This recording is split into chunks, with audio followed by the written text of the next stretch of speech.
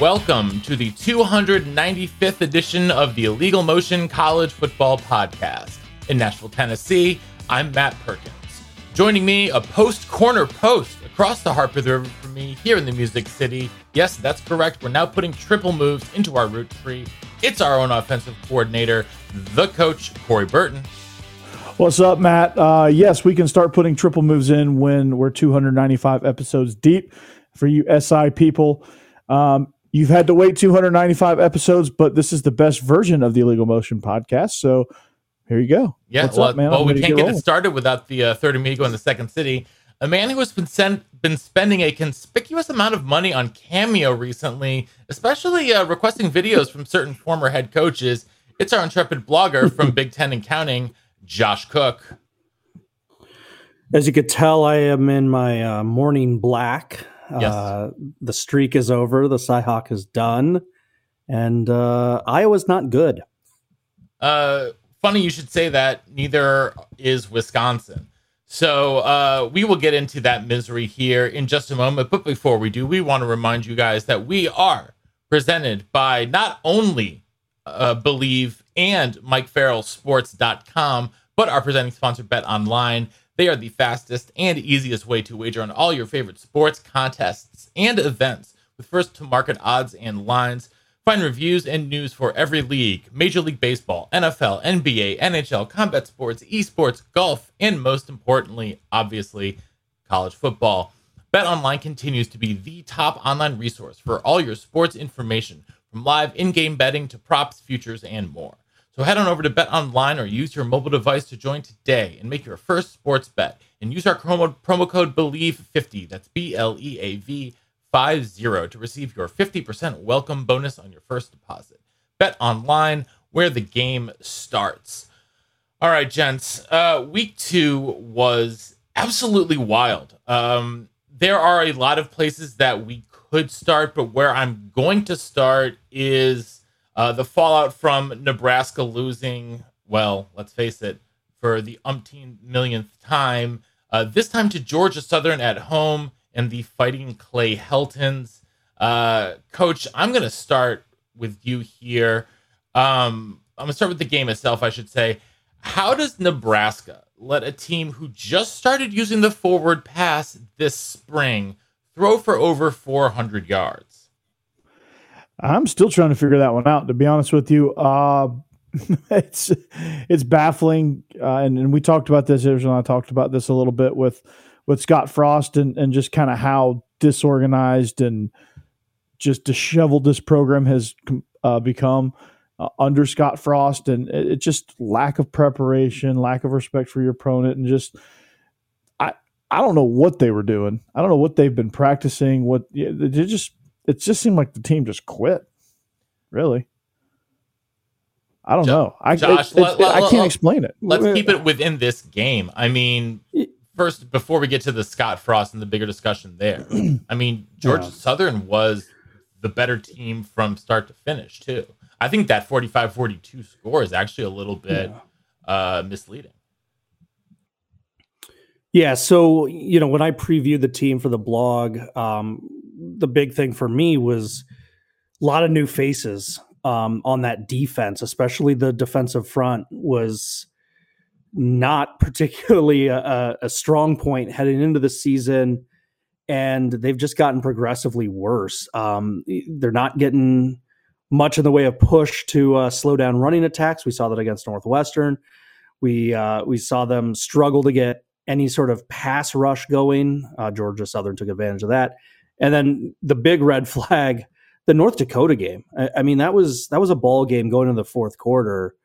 And yeah, Nebraska put some scores on late to kind of pull away and make it look a tad better. But I mean, these are dismal performances from a coach that needed to be 3-0 essentially at this point to have really any chance to save his job.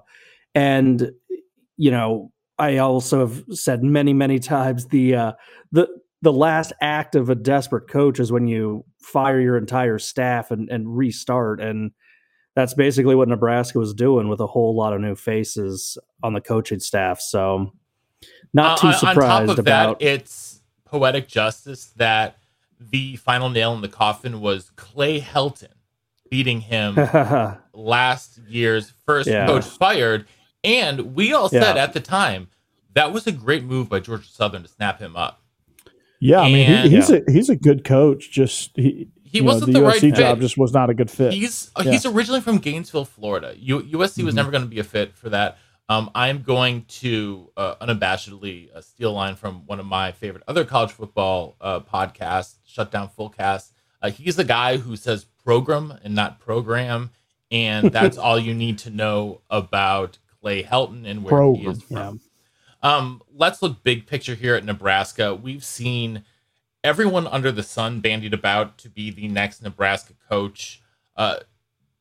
Josh, who is an actual legitimate person who would be offered and would take this job? Because when I see something like Matt Campbell ain't leaving Iowa State. He turned down the Detroit Lions in the NFL for $65 million. Jim Leonard turned down the Packers defensive coordinator job to stay at Wisconsin.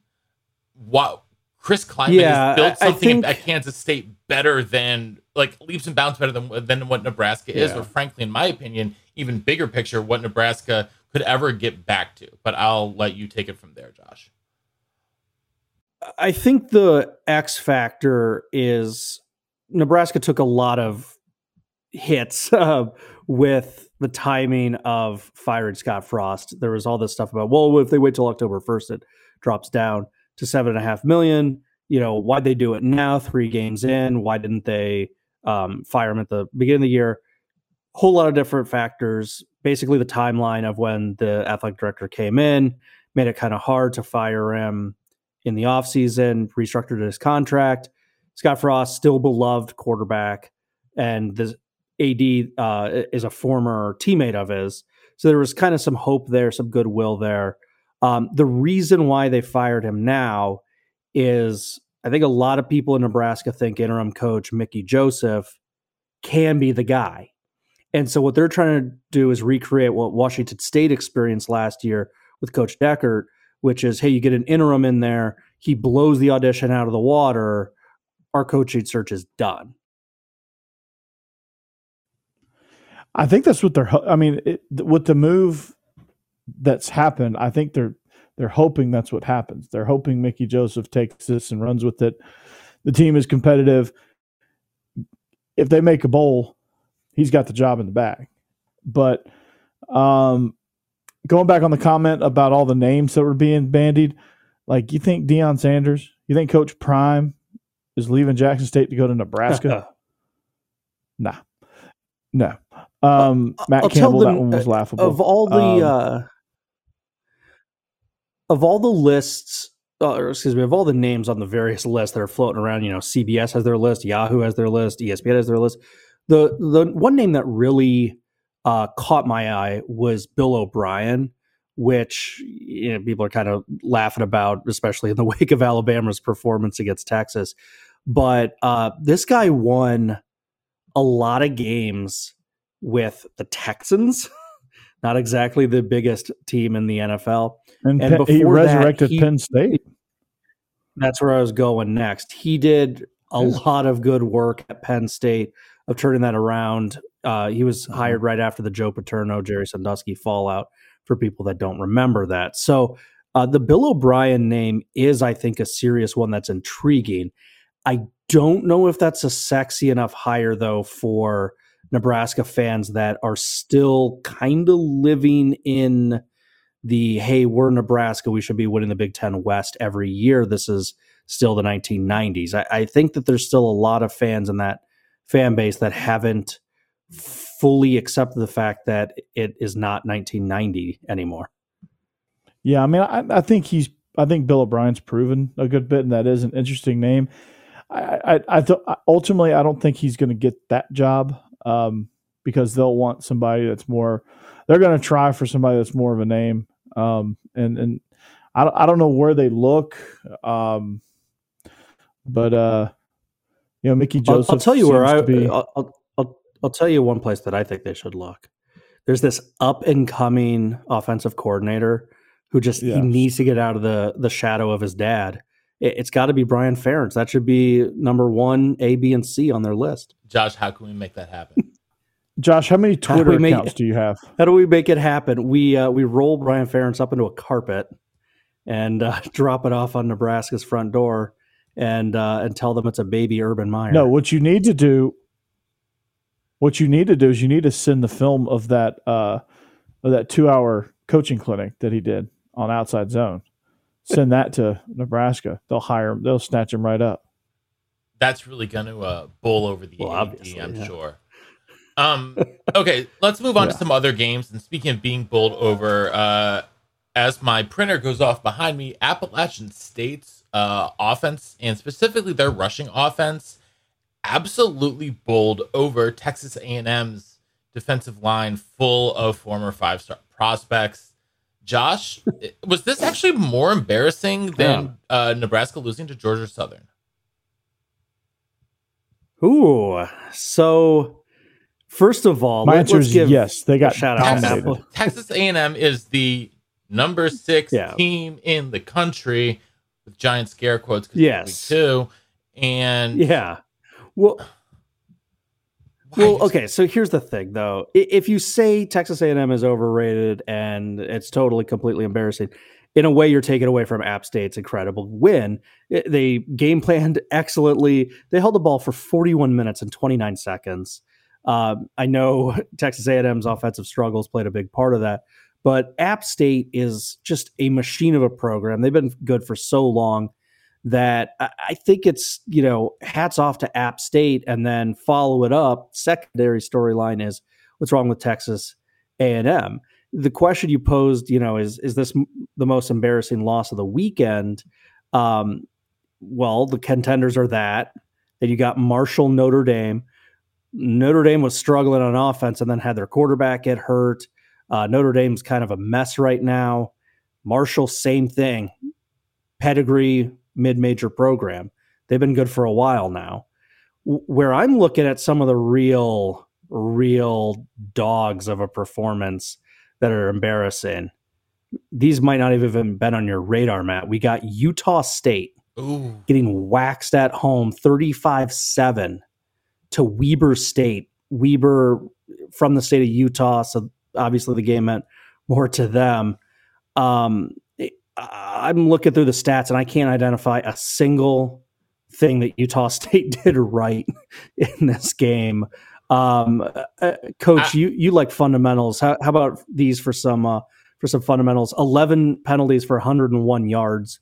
Ooh. Is that good? Because Utah State did that. They had 4 turnovers, 2 of 15 on third down. I mean, Utah State was a complete joke. And then getting to some more embarrassment. Iowa's next opponent is Nevada. We got a nice little cakewalk here against Incarnate Word to get to 3-0 on the season. They lost 55-41, and the Incarnate Word quarterback Lindsey Scott, 18-25, 406, and 4 touchdowns. What in the world was Nevada's defense doing?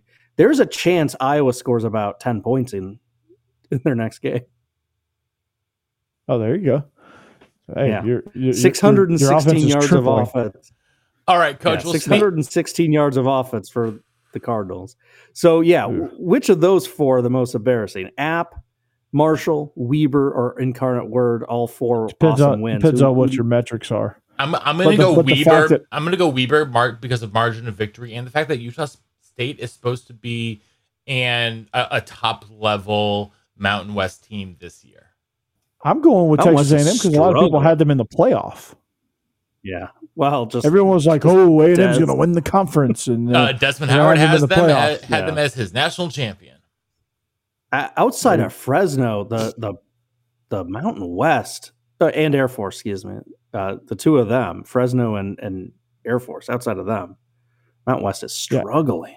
Oh, speaking of FCS teams, by the way, winning, did you guys see the 7 overtime game between Eastern Kentucky and Bowling Green? That one missed. I normally don't miss a Colonel's game, but that one I did. 7 overtimes they tried. Eastern Kentucky won, I believe, 59-57 when Bowling Green tried for the 2-point play to run a hook and lateral with an offensive lineman. The old hook and cook. The old fat boy hook and cook. Careful. You mentioned that play too much. You'll give Brian ideas. Would it be any worse? I mean, I think they gained like 1.8 yards, which is more than the Iowa's offense averages per play. Speaking of struggling offenses, Coach, too soon. Notre Dame, Josh mentioned Marshall beating Notre Dame. Yeah. Marcus Freeman is now 0-3. Are we sure he's the guy? Or is this still too early? Is this too much? I think it's still too early. The first game, okay. This game is of course very embarrassing, but I think you got to give him a full chance to get a full on cycle of recruiting from start to finish. I think he's eventually gonna be really good. We're gonna look back on this and go, remember when Marcus Freeman was 0-3?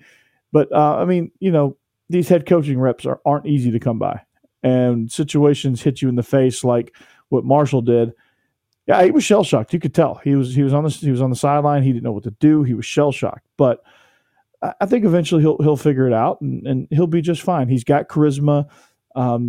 He's got the defense. That's he knows how to coach the defense. He knows how to recruit on the defensive side of the ball.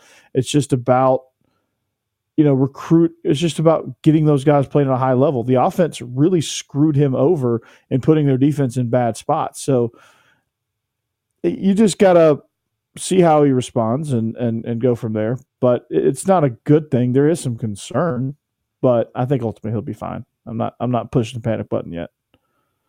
I'm not concerned long term, especially because we're 3 months away from signing day, and I think they've still got a top 3 class.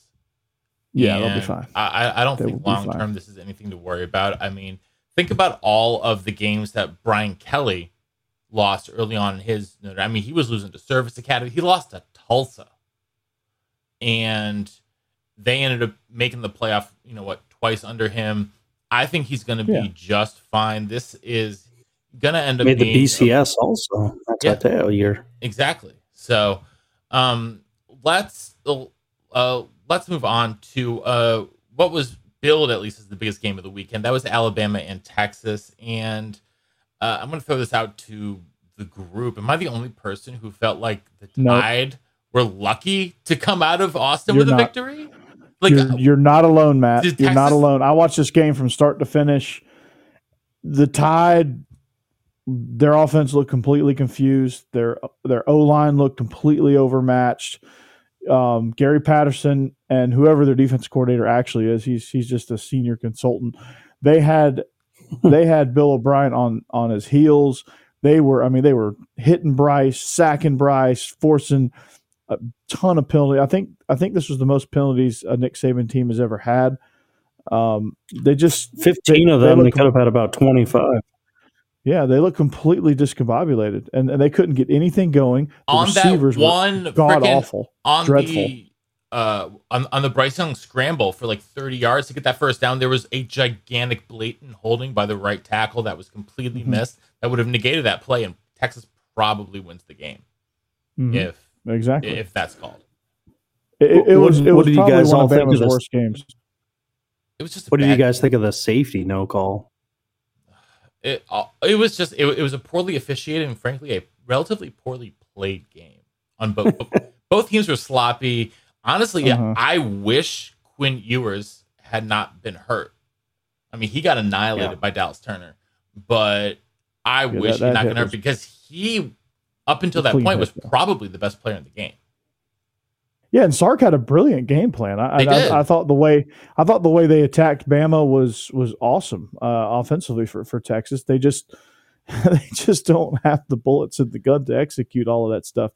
But I think you saw the imagination. You saw how creative it was. You saw he was putting guys in spots, and a lot of this was based on his expertise of the team being that he coached there two seasons ago. So, it was a brilliant game plan. They executed it really well. They just didn't finish. They could not finish. They could not put the finishing touches on that.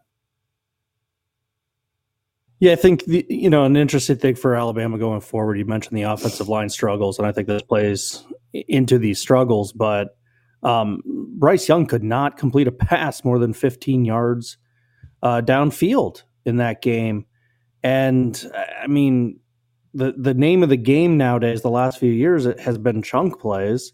We kind of joked about it as a hashtag, but in reality, I mean, you gotta stretch the defense. Because if you have no downfield threat, teams are just going to keep loading the box.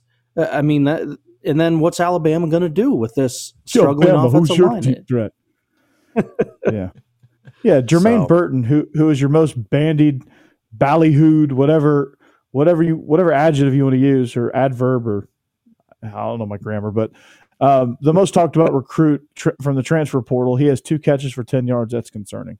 Yeah, a little bit, especially with Tyler Harrell now out with injury. So if Alabama is struggling in the SEC West and Texas A&M is losing, the second best team in the SEC West, I think at this point has to be Arkansas, who also beat up on South Carolina. Coach, fill in the blank for me. The Hogs are the blank best team in the entire conference. Third. Yeah, I mean, you have to think Bama's going to come out of this funk behind Georgia and the SEC East leading Kentucky Wildcats. Behind Vanderbilt too. Paul. First time, long time, Paul. First time, long time, Paul. Arkansas will win the SEC. Okay, I'll hang up and listen. Yeah, no. May I make a teeny tiny confession? What's your confession? Are you jealous of? No. This is this might be bad fandomness or bad podcast host duties, but I don't care about Texas and Alabama. I don't care about those two teams. I care about the rising power of Arkansas and watching one of my best friends' team out there. I watched the entire Arkansas game. I really did not watch much of that Texas game. So, well, good for you, Josh. Hey, so then tell us how good are they? Giving us something to watch. Give us something, Josh. Give us something. How good is Arkansas? Arkansas is really good. Like really, trying to think like top 10, top 5. Like how good? Now you're putting me on the spot. Okay, I'm going to say that if their defense gets a little bit better, they're for sure a top 10 team.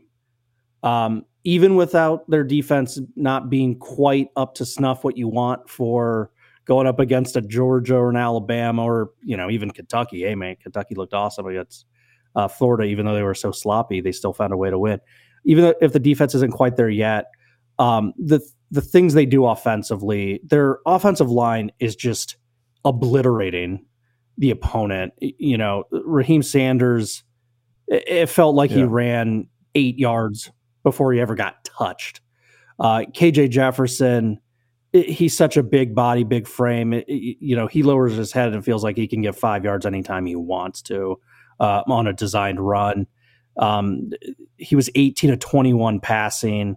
They looked really good. I do want to give a little, I do want to give a little bit of love in this game. I know he's got his detractors, but Spencer Rattler, basically nothing was happening around him. The offensive game plan for South Carolina was idiotic. They abandoned the run after one series and basically passed about 100 times the rest of the game.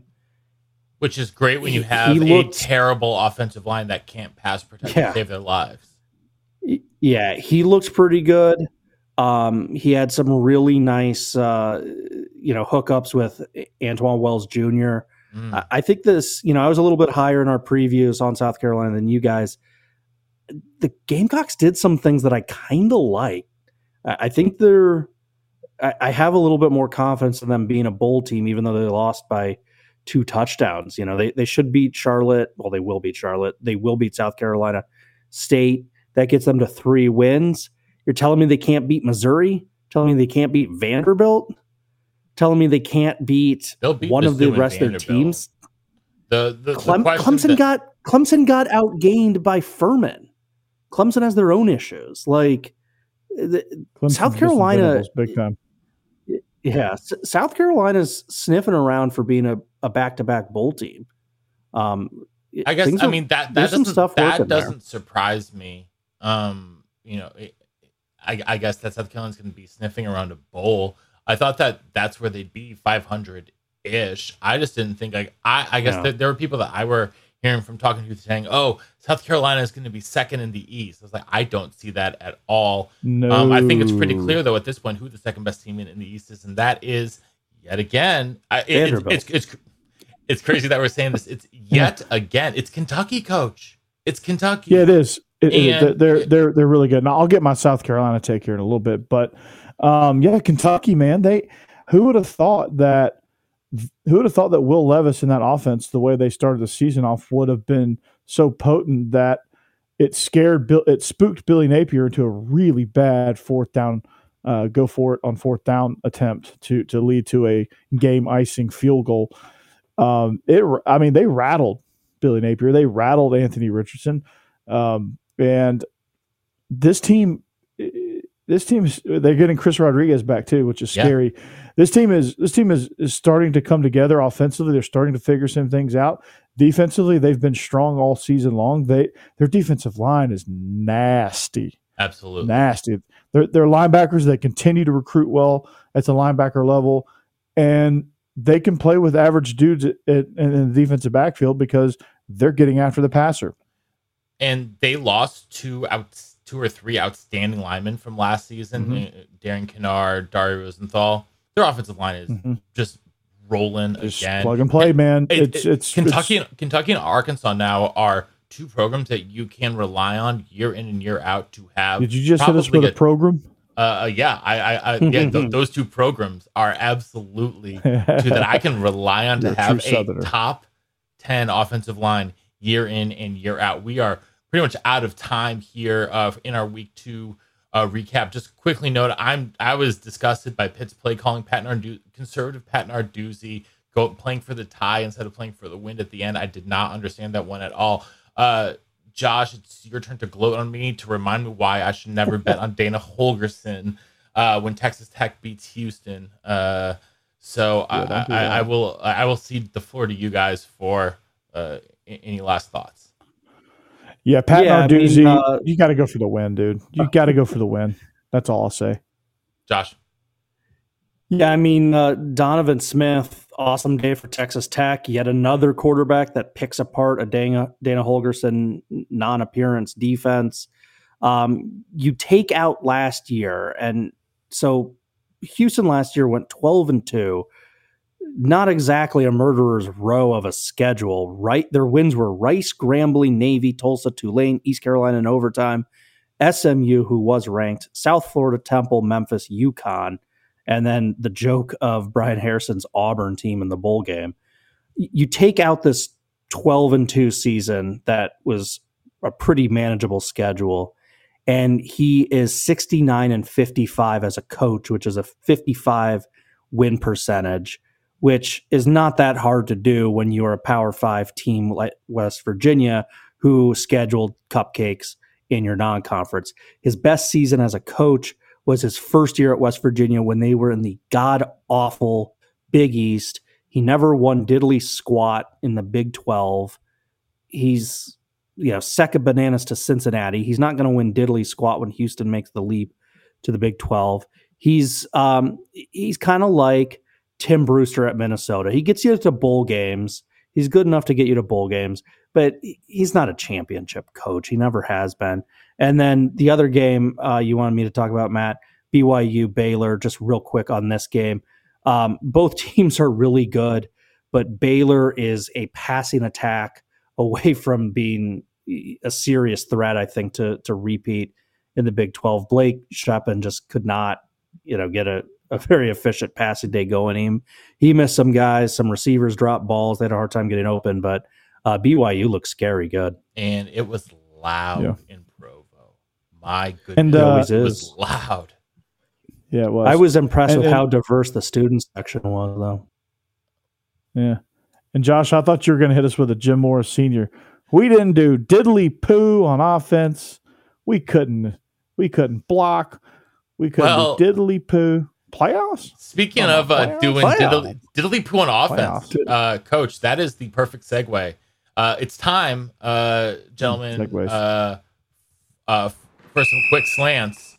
And Josh, it's your turn to talk about El Asico. Yeah. Well, hats off to Iowa State. They played about as awful as you could conceivably play. 2 blocked punts.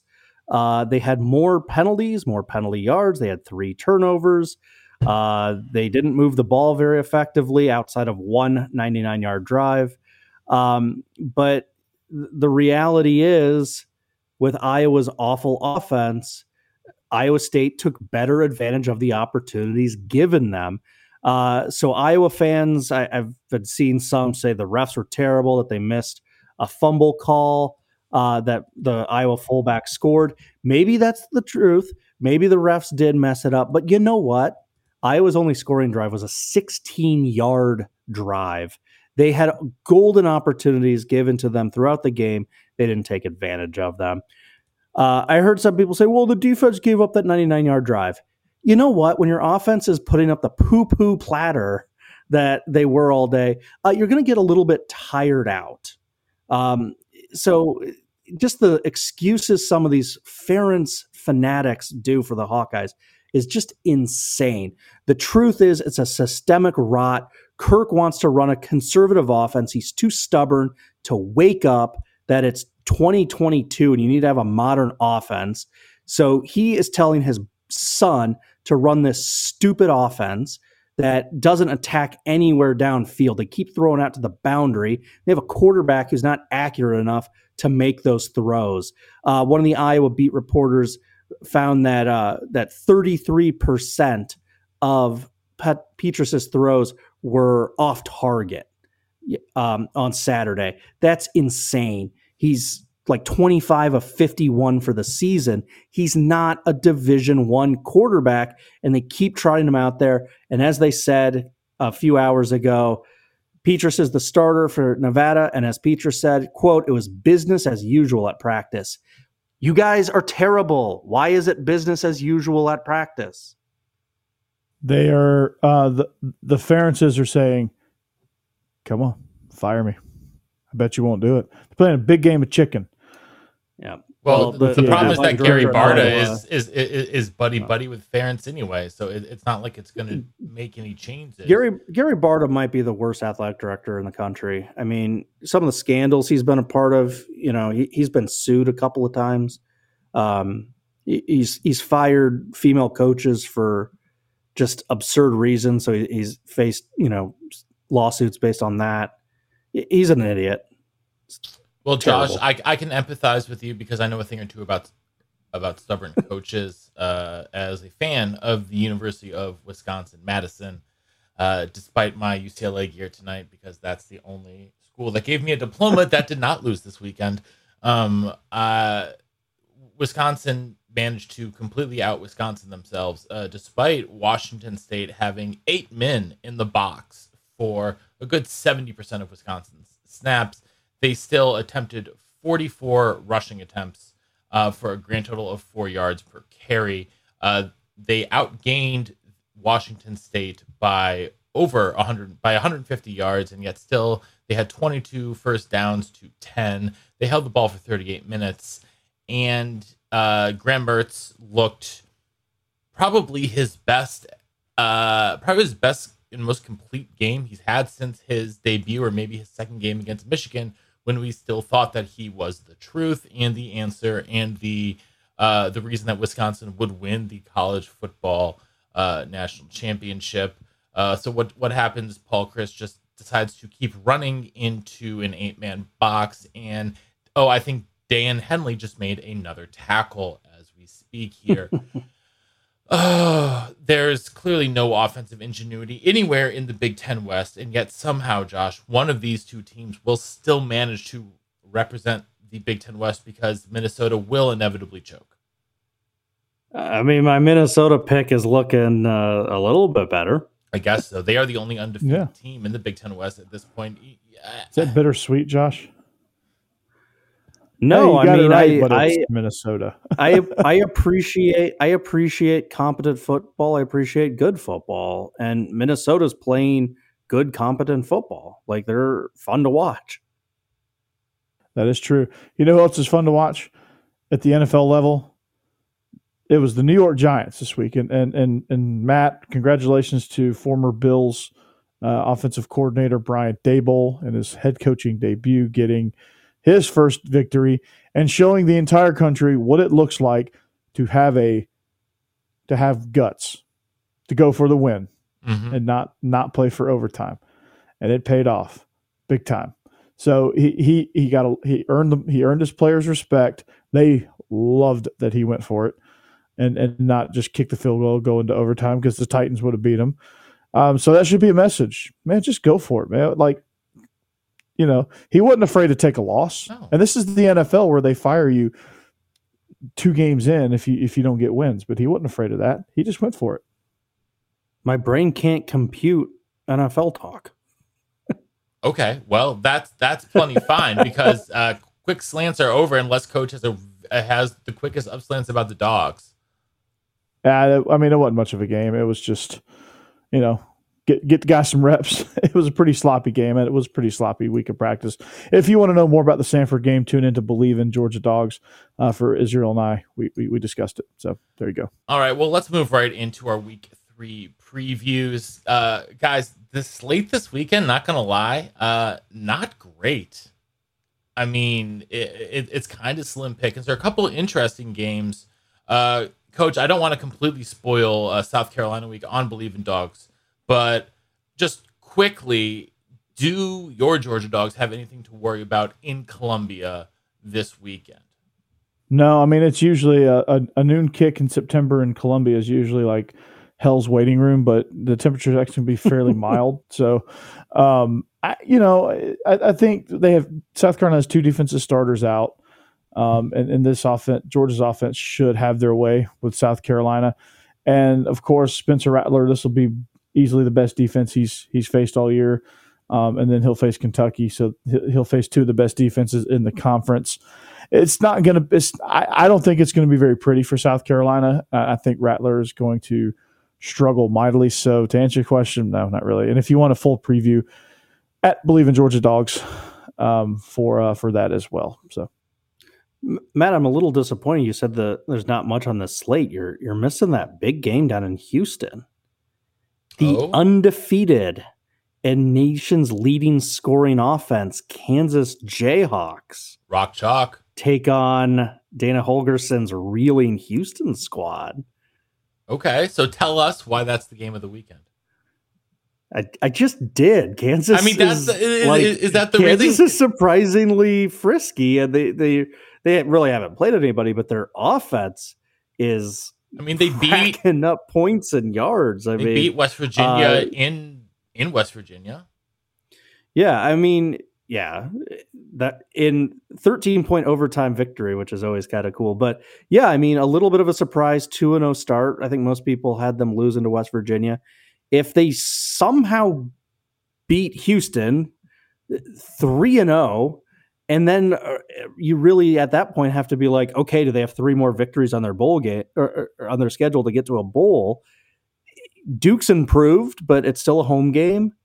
Iowa State kind of up and down here in the early going. We don't quite know what that Cyclone team's going to be. We don't know what TCU is going to be. I mean, there's a chance. Yeah, I mean. I was saying a little Sonny bit Dykes late in the season. I think TCU will be a dub for. That's a good one. That's a good one. Yeah, I mean, that's a good call, Josh. It is exciting. It is exciting for Kansas. Is this the second time Josh is going to successfully call a shot on the Jayhawks? No. I only do that against Texas. Okay. And I, Coach, speaking of calling your shot, Josh also called Scott Frost failing at Nebraska. I meant to queue up that audio before we recorded. I mean, we all did. I don't know that we all, I don't know. Yeah, but I ran through George O'Leary's entire career, including his fake resume, as to why he was a good coach and program builder. And just pulling together Kansas and something we talked about earlier. Lance Leopold has been rumored. He's been one of the many names thrown out there. Coach I can't believe I'm asking this question. Should Lance Leopold leave Kansas for Nebraska or stay at Kansas? I don't know. They're making some improvements with their facilities. He might just be crazy enough to stay at Kansas and try to build at Kansas. I don't know. I mean, that would be interesting. I think he should be. I think he needs to. Of course, money talks. He needs to take over for Paul Chryst at Wisconsin and become the next Badgers head coach. But of course, money talks. So I mean, if they offer him the Brinks truck, then it's hard to say no. Yeah, I mean, the tricky thing is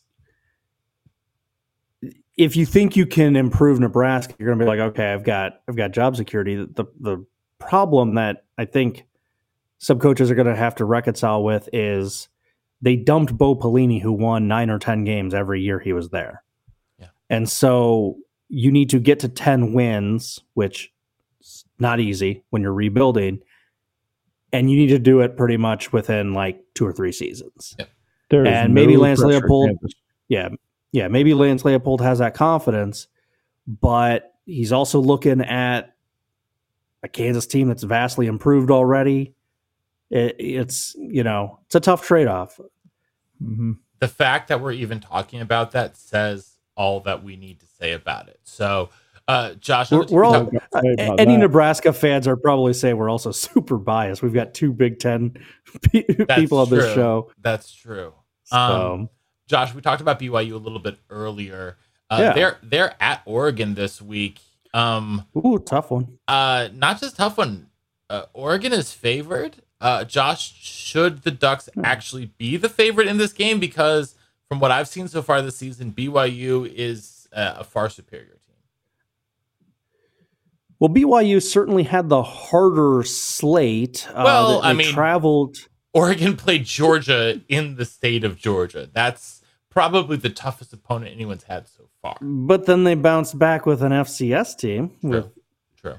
So, I mean, I would say they played one impossible game. I would say don't trust Bo Nix. Yeah. Well, I was just going to say Oregon's played one impossible game and one cupcake. BYU's at least had back-to-back, better than Eastern Washington teams. I would say you average out the opponents. I think BYU's had the tougher schedule of the two. Coach was kind of going where I was going. You got Bo Nix on one side, you got Jaren Hall on the other.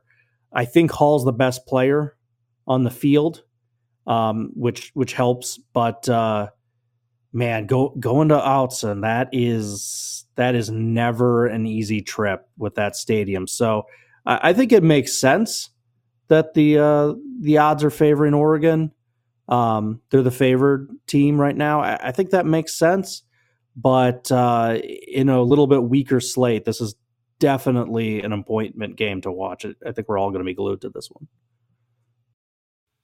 Yeah, I would. I agree with that. I think it is another good game though on the West Coast between, I guess, Power 5 and a non-Power 5 team is Fresno State and USC. We all remember Fresno State beat UCLA at UCLA last year in what was a great early season win, especially after UCLA had been coming off of a big win against LSU. USC just dominated Stanford, looked really good over the weekend. But Josh, do you think Jake Haener can pull off another upset in Los Angeles? Well, I don't think Fresno's going to be looked past, and Haener's a hell of a quarterback. So that kind of hurts Fresno. They're not sneaking up on anybody this year. I do think, though, that game plan-wise, there's some stuff Fresno can take advantage of. Lincoln Riley's talked kind of about the physicality of UCS defense not being there yet.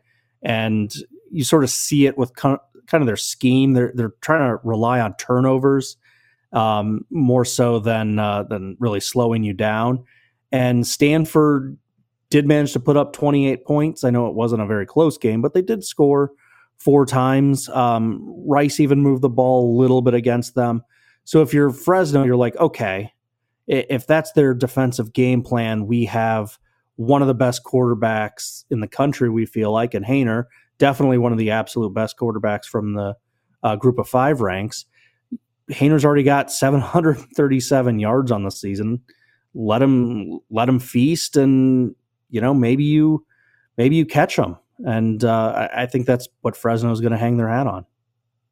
Well, if you start fast and hang with them, I mean, that's what you're going to have to do with USC. You're going to have to put up a big number to beat them, because USC is going to put up a lot of yards. They're going to put up a lot of points. They're not really going to stop you too much. The over-under is in the 70s, by the way, Coach. Yeah, I mean, I believe it. I don't know that I would touch that, but I do believe it. So, yeah. But this USC team's gonna be hard to beat. They're just so explosive. They really are. Okay.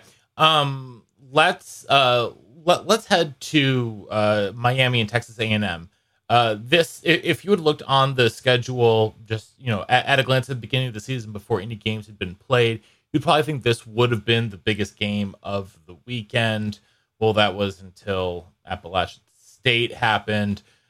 Coach, my question heading into this one is, what's more likely, in your opinion, that Texas A&M bounces back and plays up to potential, or that they continue to spiral and end up being beaten handily by Tyler Van Dyke and the U?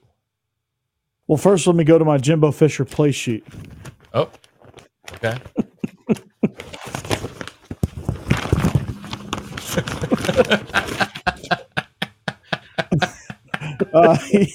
So I don't know what that tells you, but yes, I think Miami. I think this is going to be another. I think A&M spiraling. That they're hustling backwards, and it's just not a good look. They can't stop the run. They can't get anything going on offense. They have an antiquated offense. I think it's time to hire a legit offensive coordinator from this century. They're going the old. Well, we did this in 2013 and won the national championship, and it worked at Florida State. It ain't happening with Haynes King. Let me just go ahead and tell you that it ain't. Max Johnson must be really bad if he can't beat out Haynes King, because Haynes King was awful.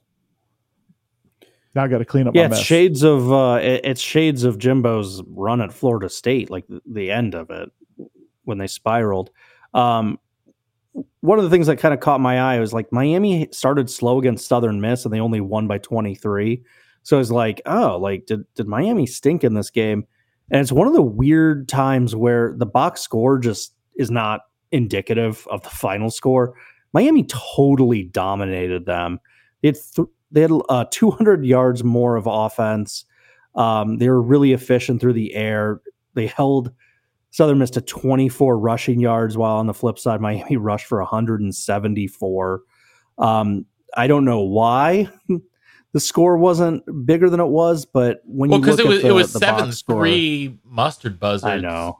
For a while there. I love how you're I think that's the real reason, right? I mean, like you see 7-3 on the scoreboard for like even for a minute, it's weird, but it was like that for a little while then, and that's what I think got to be concerned. But Tyler Van Dyke Miami, is the best player in this game, and for me, and Miami's had 2 really solid performances so far to start the year. So I mean, just the simple eye test, Miami looks way bigger. Maybe there's some Kyle Field magic, I don't know, but I would, if I was an Aggie fan, I'd be really nervous. Speaking of Kyle Field magic, though, I hope that you guys saw that the Aggie yell that they do on Friday night with the if you haven't, go find it on Twitter or Reddit or whatever your social media choice of platform of choice is, because it's very cringeworthy from last week.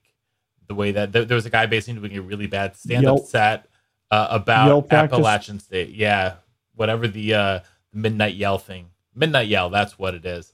I don't. You know what traditions like that remind me of? High school stuff. Well, like when a high school destroys a car. Oh, we got the sledgehammers out. We're destroying the car. Oh, everyone get together. We're doing the midnight yell. We're breaking curfew. Oh, shh. That's stupid. Also, nice military uniforms. Yeah. Texas A&M. Well, speaking of traditions, they're dolled up more than West Point.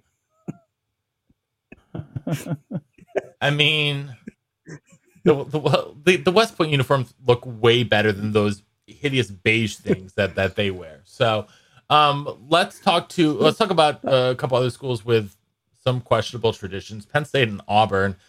Coach, does Auburn have enough offense to keep up with Penn State?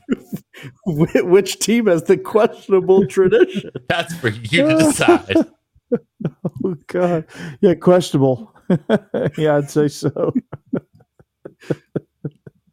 What was the question?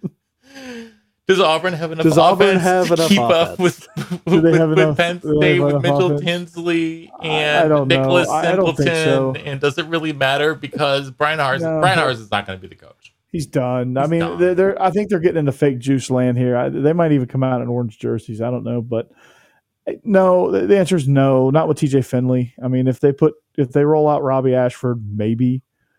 But not with TJ Finley. TJ Finley's clearly TJ Finley and Haynes King are kind of in that same boat of, yeah, we know how are they the quarterback? Guy. How? Why? What's going on here? That's what's going on, Josh. I was going to say when Coach mentioned their orange, the Auburn social media post, it looked like Jordan Hare was on fire. And I'm like, what is this advertising? That the house is burning down? I guess so. Burning all right. Down. Yeah. I don't know. I don't think they have enough offense. No. Yeah, I think Penn State's favored by only 3. So does Penn State really don't have get me wrong. Offense? It's going to be an ugly game. Penn State's a flawed team going on the road to Auburn, but I still think that they are the better team. Speaking of flawed Big Ten teams on the road, Michigan State is at Washington. Quickly, Josh, we've run out of time here on the countdown, but don't look now. Michael Penix Jr. Looks like 2020 Michael Penix Jr. and the Jimmy Lakeless Huskies have a pulse. Can they upset Sparty at home? For sure. I mean, Michael Penix Jr., 300 yards in back-to-back games. Michigan State looked really good against Akron, struggled at times with Western Michigan. The concern for Michigan State fans is they've had a lot of injuries already. The big one from week 1, Darius Snow, their linebacker, out for the season. Big Ten teams traveling west is a nasty history. On the flip side, Washington State broke the curse coming to Wisconsin. Maybe Michigan State breaks the curse going out to Seattle, but I think a lot of Michigan State fans, based on the injuries, are already kind of gritting their teeth and not feeling too optimistic about this one. Huge game for Washington, though. None of us were really too high on them. No. First year out of Jimmy Lake to start 3-0 would be a feather in their cap. Absolutely. All right, Coach, any other games that you're excited about this weekend before we hit spread formations? Well, Mississippi State is actually a favorite on the road against LSU. Ooh. Yes, they are. We're talking about that in spread formations. So, yeah, and then Ole Miss Georgia Tech is one because I think Ole Miss is going to, like I said, Josh Brooks, UGA's AD, I think made Georgia Tech's football schedule. So, this is going to be a fun one for another feather in the cap for the Jeff Collins era, who should be right closely behind Scott Frost. And if the rumors are true that they can hire Prime at Georgia Tech, which I don't think you will, but that would be nasty. That would not be ideal for Georgia fans. No, it would not be. It would not be. Well, that whistle, gents, means before we get to spread formations, it's time for a pop quiz. I'm not allowed to throw one little teeny tiny game out. Okay, teacher special exemption. I was just going to say the Friday night game, Florida State at Louisville. Florida Josh, we're State's, talking about that in the spread the formations. Oh, it's the first game in spread formation. Yes, it I didn't is. see it. Oh, sorry about that. Yeah, you're killing me. I left it off my notes. I left it off my show notes. I'm sorry. It's okay. My bad. It's okay. You interrupt me. I just wanted to. Damn, I wanted Josh. to delay the quiz. Okay. Detention. So no, you have 3 days of ISS. Professor Perkins. Enjoy. No, you are not allowed to go to the bathroom right now. Josh, your beloved Iowa Hawkeyes. Do you know how many yards per game amazing. they are currently averaging on offense? It's about 140. 158. If they Okay. were, Oh. Josh, if they were to keep up this pace, 158 yards per game, and somehow by some unbelievable magic spell and confluence of events, win every single game for the rest of the year, they would have Not happening. win the Big Ten, win the college football playoff, and they will have played 15 games.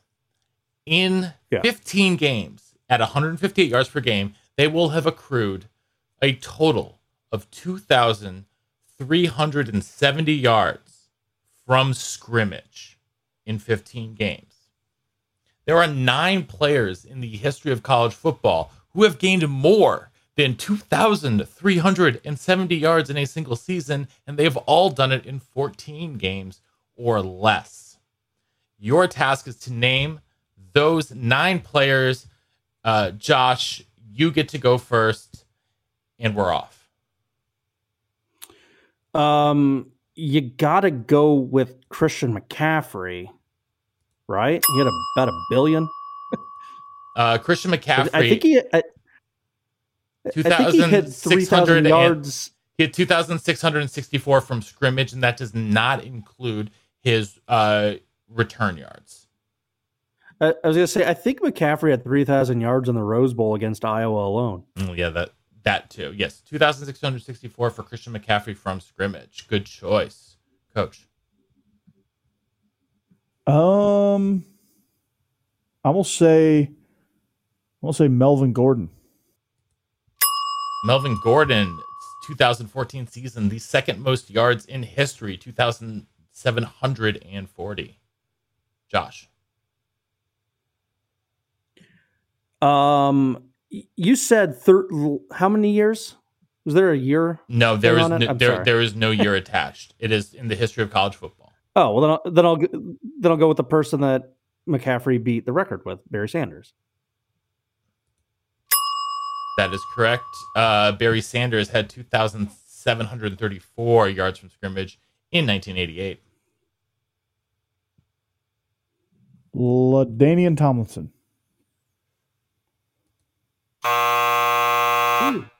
Ooh, That is I like that guess code. It is incorrect. LaDainian Tomlinson's top season, he had 2,198 yards. So he was about a little less than 200 yards short of being entire season of Iowa, and he probably did that in 11 games. I like that guess, Coach. Very good guess. I like it so much. I'm going to stay at LT's alma mater.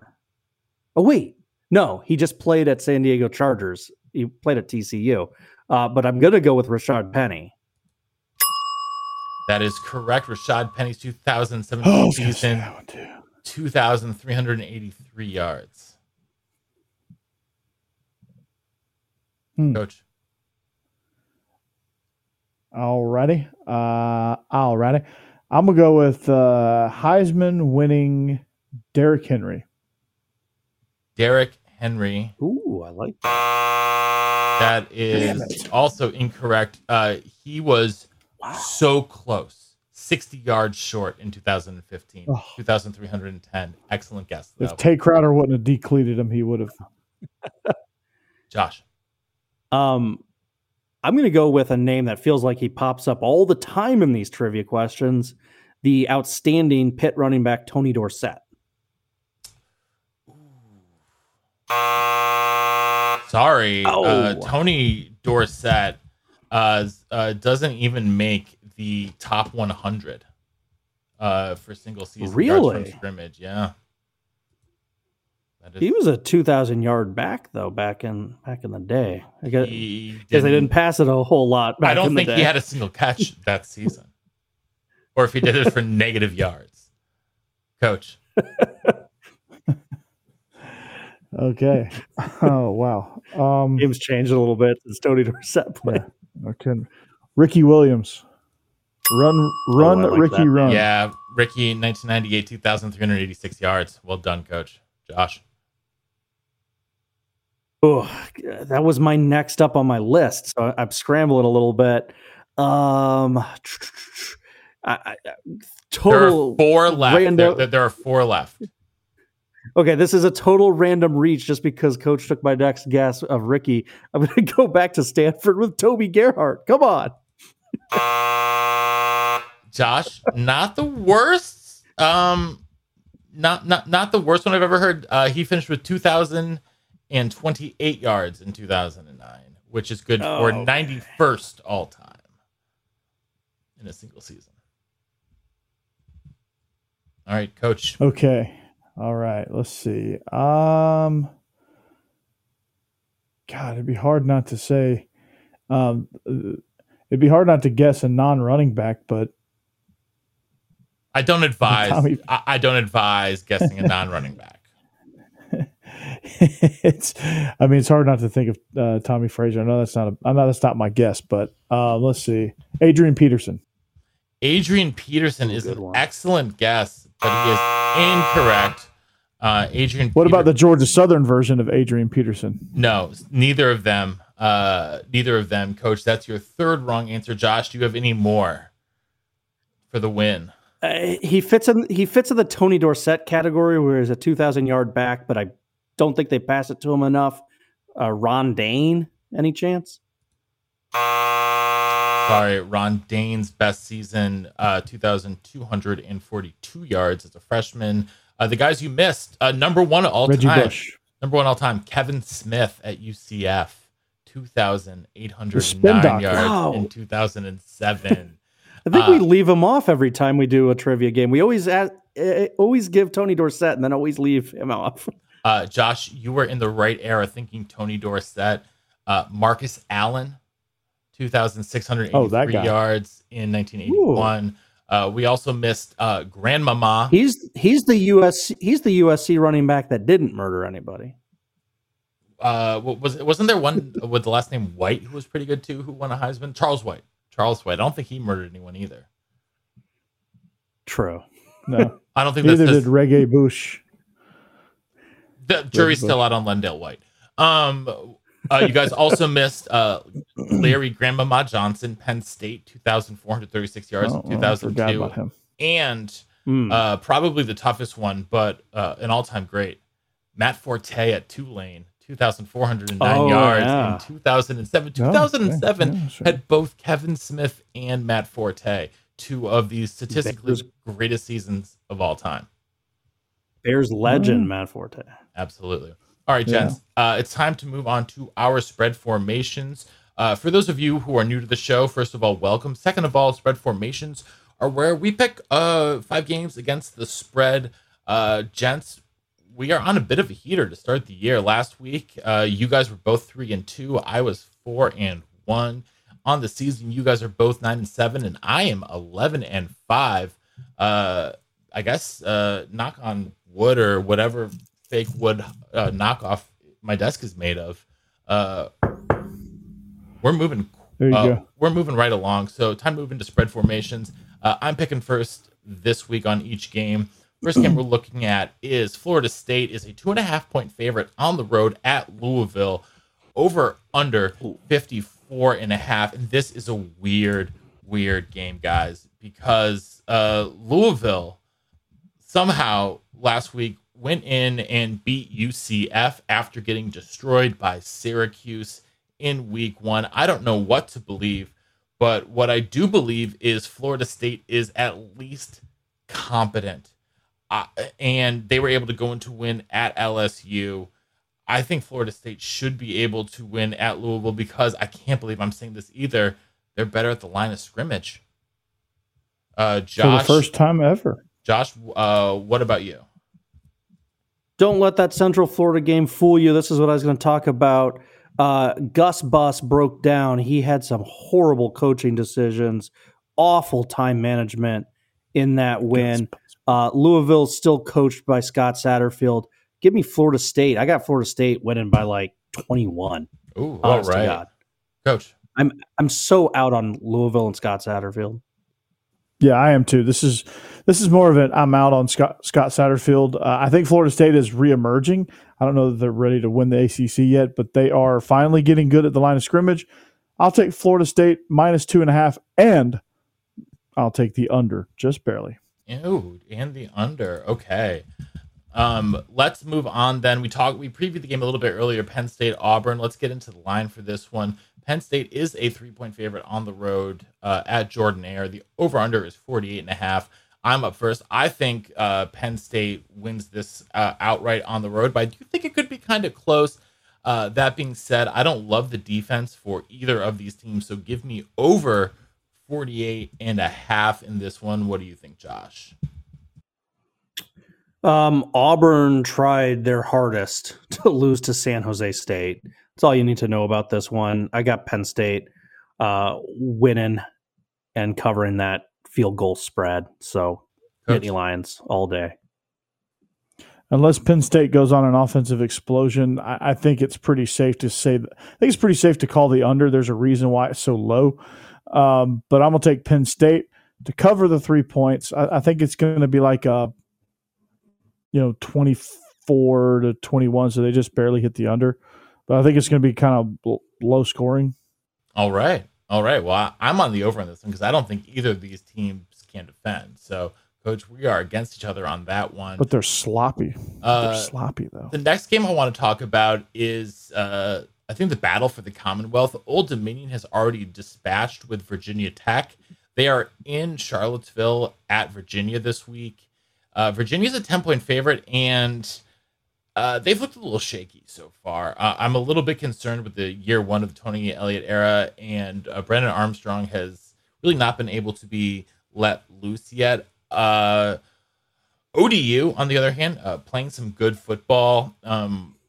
I really want to take ODU in the upset, but I'm actually going to take the under. I think this is actually going to be a relatively low-scoring game. So give me the under 53.5 in Old Dominion at Virginia. Josh, what do you like here? Well, I saw, for the purposes of blogging, a lot of that Virginia-Illinois game. Virginia has one of the worst offensive lines I've ever watched. That does not make me confident at all. I'm going to take ODU. I think they're going to lose, but I think they keep it close. So I will say Dominion covers, and that way if they pull off a crazy upset, I'm also in a good position. Yeah, I think this game's going to be tighter than it should be. I'm definitely taking the under. Seeing a little bit of what Virginia did against Illinois was a little concerning as far as this goes. So I'm going to take ODU. Win or lose, I still think they cover, and I think they're going to hit the under. I agree with you on that, Matt. All right. Let's next. We've got Mississippi State is a 1.5-point favorite at LSU. Coach mentioned this earlier. Over under 53. Oh, and I forgot to mention earlier. So all of our lines brought courtesy of our presenting sponsor, BetOnline.ag. That line has gone down. The 1.5 over under 53. That was as of my notes this morning, Coach. Is that where is it at now? It's gone. Well, it had gone down since Sunday, because Sunday the line started at -3 for Mississippi State. It is now since dwindled to 1.5. Well, you know what? I still like Mississippi State -1.5 here on the road, and so I'm taking them. I think LSU is going to struggle to keep up with the pace of Mississippi State. So give me the Pirate and the Bulldogs on the road in Baton Rouge. What about you, Josh?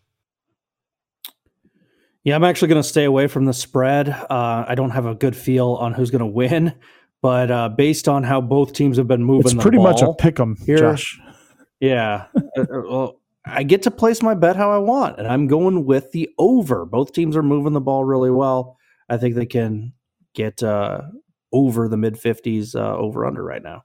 right, Coach. There were games that you guys just picked the over/under. Yeah. This one's pretty much a pick 'em though. So this one is who do you think's going to win the game basically because it's 1.5. So I mean I like Mississippi State here. I like Mississippi State in the over. They're rolling right now. LSU is still kind of struggling. They're still trying to find their way. Not to say that they won't be in this for a long time. I mean, you look at Brian Kelly, you look at Marcus Freeman. They're both kind of in the same boat. It's going to take them a minute to get established, but once they figure it out, they'll be okay. But not yet. Give me Mississippi State. All right. And then finally, as is tradition here, we always try to determine who the worst Power 5 team is and see how ridiculous their lines are on a week-to-week basis. For a long time, it was Kansas. And I let's give a salute to Kansas. They had a nice run. So, here's to you. Here's to you, Kansas. You deserve. That was supposed to be. Good job, Kansas. You deserve a round of applause. But we have to move on. Rutgers playing competent football. Can't be my dear father's alma mater. Arizona actually looks like a team as well. So we can't have them. Duke just beat Northwestern. And they threw a shutout against Temple in week 1. I mean, Josh, I think we have a new contender for worst Power 5 team. We do. And we do. Let me highlight their resume. Yeah, please do. Let's see. They have an administration that doesn't care about sports.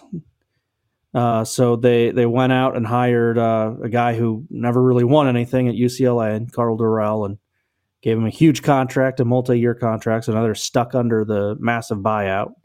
So they ain't going to buy him out. They are an embarrassment each and every week. They got absolutely obliterated by the Air Force. So Colorado, welcome to the show. Josh, you could dubious spot of the dubious spot of worst team. You could say they got carpet bombed by the Air Force coach. What were you going to say? I don't know if this changes your pick at all, but the line is back up to 2.5 now. I just checked it on Mississippi State LSU because I was looking at something else. Oh, I just happened to roll through it and check it. It's now sitting at 2.5. I like my pick though. You know what? With that kind of late news, I need to be mobile, lightweight, and agile. I'm jumping to Josh with the over on this one. 2.5. I could see this being a 1-point game. Give me the over on that one, Coach. Thank you for that. Welcome aboard. That last minute update. But Colorado is now officially the worst Power 5 team in FBS football per the Illegal Motion College Football Podcast. That means they get the dubious honor of being last in spread formations every week. This week, they are on the road in Minneapolis against Minnesota. The Gophs, the Golden Gophs, who are somehow the only undefeated team in the Big Ten West, are 28-point favorites at home. And the over-under is a measly 47 points. And I can't believe I'm doing this, but I think Minnesota could win this game like 38-0. So that would be under, but I'm gonna take Minnesota minus 28 against New Mexico State. Yeah, I'm taking Minnesota minus 28. What on earth am I thinking, Josh? You're thinking not bold enough. Oh. The Gophers put up 38-0 on New Mexico State. They eased off the gas because New Mexico State was coached by their old coach, Jerry Kill. They didn't want to embarrass him. They could have dropped 50 plus in that game if they wanted to. Then they obliterate Western Illinois 62-10. Colorado in their 2 games have easily cleared this over. Both of them blowouts, 38-13 to TCU, 41-10 to Air Force. This game's going to be like 49-10 type thing. Minnesota is covering, and I'm going over because the Gophers are probably going to put up around 50 points alone. Yeah, I'm with Josh here. I'm going bold. I'm taking Minnesota and the over. And just a quick update on that because I have it pulled up on Bet Online. It's actually now 27.5. And the over under has gone down 0.5 point. So I'm even more in favor of Minnesota in the over. So it's now Minnesota minus 27.5, over under 46.5. Correct. Oh, wow. These things change rapidly, apparently. I mean, in a couple hours, half a point. Yeah, that makes sense. So, all right. Well, that got teased down. Yeah. Well, not teased down. The Sharps bringing in the money to bring it down. Sharps, but that means the Sharps are putting money on Colorado, which scares me. Anyone who would decide to wager on Colorado, though, is a bit concerning in general. So, I think that is going to do it for us here today, unless I missed anything, Josh. Well, we haven't found our bearing the lead team just yet. No, we're still trying to find out who we want. No, we have a great opportunity for a bearing the lead team. Go on. We've been loving UTSA. Talk about a Joe Tessitore Texas is back special. Everyone loves Texas. They almost beat Alabama. What happens prime time on the tens of eyes that watch the Longhorn Network? Meep, meep. If UTSA wins that, I think they might have grabbed pole position for bearing the lead team. All right. Well, I think that would be a prime contender 2 years in a row. I think the last time that someone had was our bearing the lead team 2 years in a row was the Purple Pirates. Well, Arkansas held it for about 4 seasons. That's true. I guess the entire Chad Morris era, plus probably the last year of the Brett Bielema era as well. Yeah. Well, Mitch greatly appreciated that. We were the only podcast talking Arkansas football. Well, it's what we're here for, to really fatten up those hogs, get a little woo pig suey going on while we're at it. So, but that is in fact going to do it for us here today on the Illegal Motion College Football Podcast. So, on behalf of our own offensive coordinator, the coach, Corey Burton, here in Nashville, Tennessee, and our intrepid blogger from Big Ten Accounting, Josh Cook, up there in Chicago, Illinois, this is the Professor Emeritus, Matt Perkins, in Nashville, saying so long, and see you next time on the Illegal Motion College Football Podcast.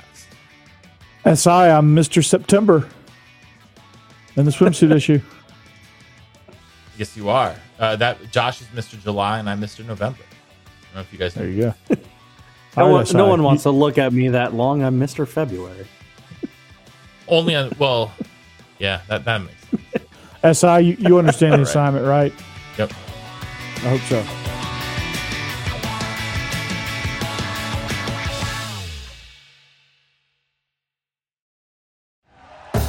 Thank you for listening to Believe. You can show support to your host by subscribing to the show and giving us a 5-star rating on your preferred platform. Check us out at Believe.com and search for BLEAV on YouTube.